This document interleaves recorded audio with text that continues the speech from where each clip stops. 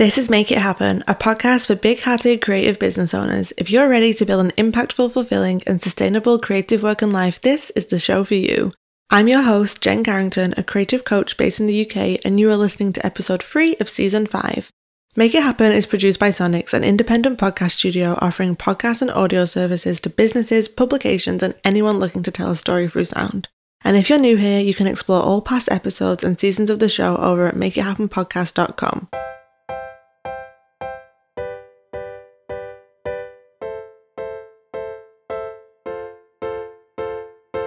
I talk a lot about living and working in seasons. The next episode after this one is actually all about that topic. But for this one, I want to share some behind the scenes of how I'm navigating hustle and rest in this season of my work and my life, and some of the lessons I'm learning along the way too.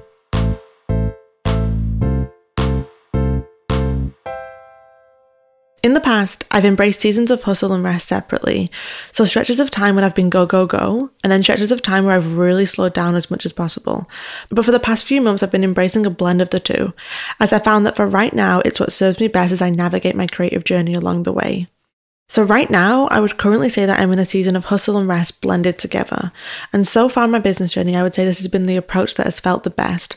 As after a while, when I was go, go, go in my season of hustle, I was just burned out, disconnected and exhausted. And as awesome as it was for me for most of last year to really embrace a slower, more restful season, I really wanted to explore this year how I could continue to embrace that more restful mindset while still capitalizing on my ability to hustle out certain tasks and projects so I can keep on moving forward in my business and honor my potential in the work that I do too.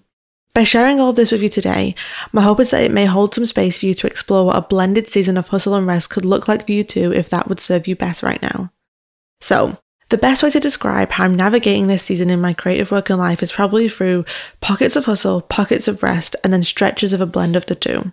So I'm pacing out my year with stretches of days where I'm resting and hustling in equal measure, and then bursts now and again of hustle, hustle, hustle, and then bursts of pure rest too. For the stretches of days where I'm wrestling and hustling in equal measure, I may be working around 25 hours a week over 3 to 5 days, and then I'm spending the rest of my week living my life, reading, resting, and doing all the non-work related things that bring me joy. I may also use that time to work on creative passion projects too. Then, if I'm having a burst of hustle because I want to wrap up a project or get something done in a short space of time, I may have a stretch of 1 to 2 weeks where I'm working more than usual and spending a little more time with my laptop. I try and make this time as joyful as possible by working out of the house from a favourite coffee shop when I can, or breaking up those hustle days with something fun and non-work related in the day to look forward to, like a brunch or a walk.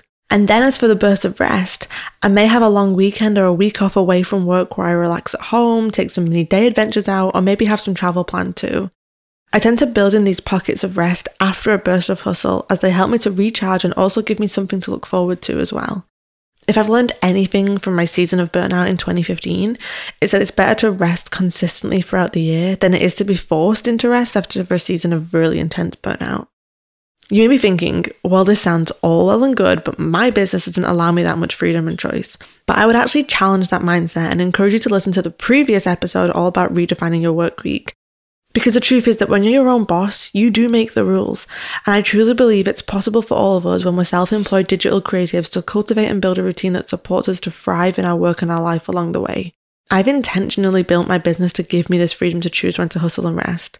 And in contrast to when I was just being reactionary in my business, or when it felt like my business was making the decisions for me around how to spend my time instead of the other way around, I'm happier now, making more money, feeling more focused and inspired in my work, and feeling more joyful and less stressed each day too, and having more impact in my work because I'm giving from a more full and wholehearted place.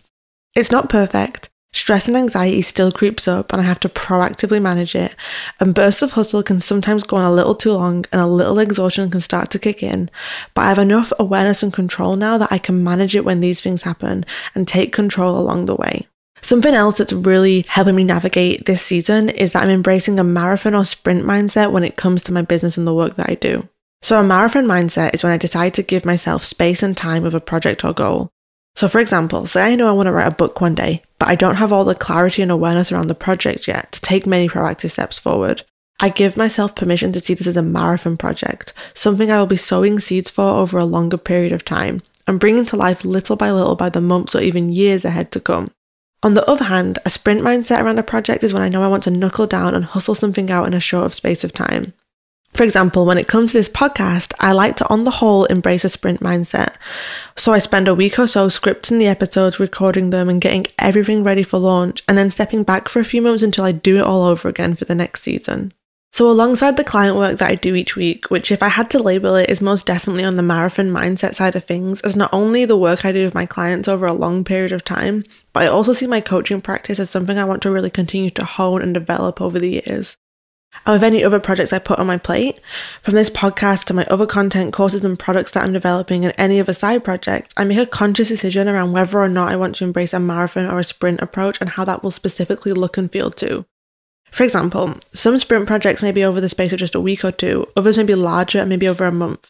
And the same with marathon projects, some may be over years or maybe just over a quarter or two. Sometimes what helps make the decision for me is what will serve the project best.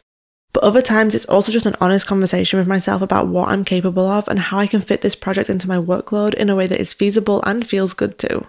Most of all, being able to differentiate between the two has played a huge part in how I'm navigating hustle and rest right now, and has been a great anchor for planning out my workload over the year without feeling too overwhelmed, while still honouring my desire to give my work 100% in whatever capacity I can along the way.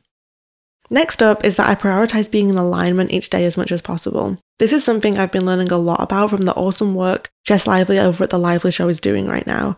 She's been able to share the concept of being in alignment in flow She's been able to share the concept of being in flow and in alignment in a way that really made sense to me. For me, alignment looks and feels like showing up to my work and my life from a place of feeling truly connected to the values and intentions that matter to me most along the way. When I'm in alignment, I feel connected to my intuition, I feel focused on what matters most, and I feel peaceful as I navigate my work and my life instead of anxiety or stress being my core emotions. Being in alignment really supports me to show up from a wholehearted place and gives me space to make intentional decisions about how to spend my energy and my time. And this supports me to truly give myself permission to embrace those pockets of hustle and rest along the way and not waste time questioning whether or not I have permission to work this way. I will link to some of Jess's episodes on the subject in the show notes if you'd like to dive into this topic more, as her thoughts and advice on getting into alignment before action have really been encouraging me this year, and I really hope they could be for you too. Now, next is that I don't compare my version of hustle or rest to someone else, and this is something that I see crippling my clients in their creative journeys from time to time. For example, say you have a full-time day job and you're building your creative business alongside it as a side hustle for now. If you compared your approach to hustle and rest to someone who works for themselves full-time, you may find yourself lost in a complete shame or anxiety spiral. It never serves us to compare ourselves to others, but especially as creatives, it never ever serves us to compare our version of hustle and rest to someone with a totally different life experience for us. It's so easy for us to scroll through social media and see someone sharing how much they got done that week or how many projects they've completed and beat ourselves up for the fact that we didn't even get half of that done. But the truth is that we have just chosen to use our time and energy in a different way to them. And the same goes for rest too. If we see someone who shares that they rest and recharge best by going for a hike or volunteering for a cause that they care about, but we recharge better in this moment by resting and watching Netflix, we may start to think that we're lazy compared to them, when the truth is that we all just have different needs, interests, and preferences that serve us best. I try to work hard to not allow comparison into my mind as I navigate my work and life along the way. I try and take ownership of the choices I've made and bear witness to the fact that when I listen to my intuition and navigate hustle and rest in a way that works best for me, that's how I'm able to show up wholeheartedly to my work and my life along the way.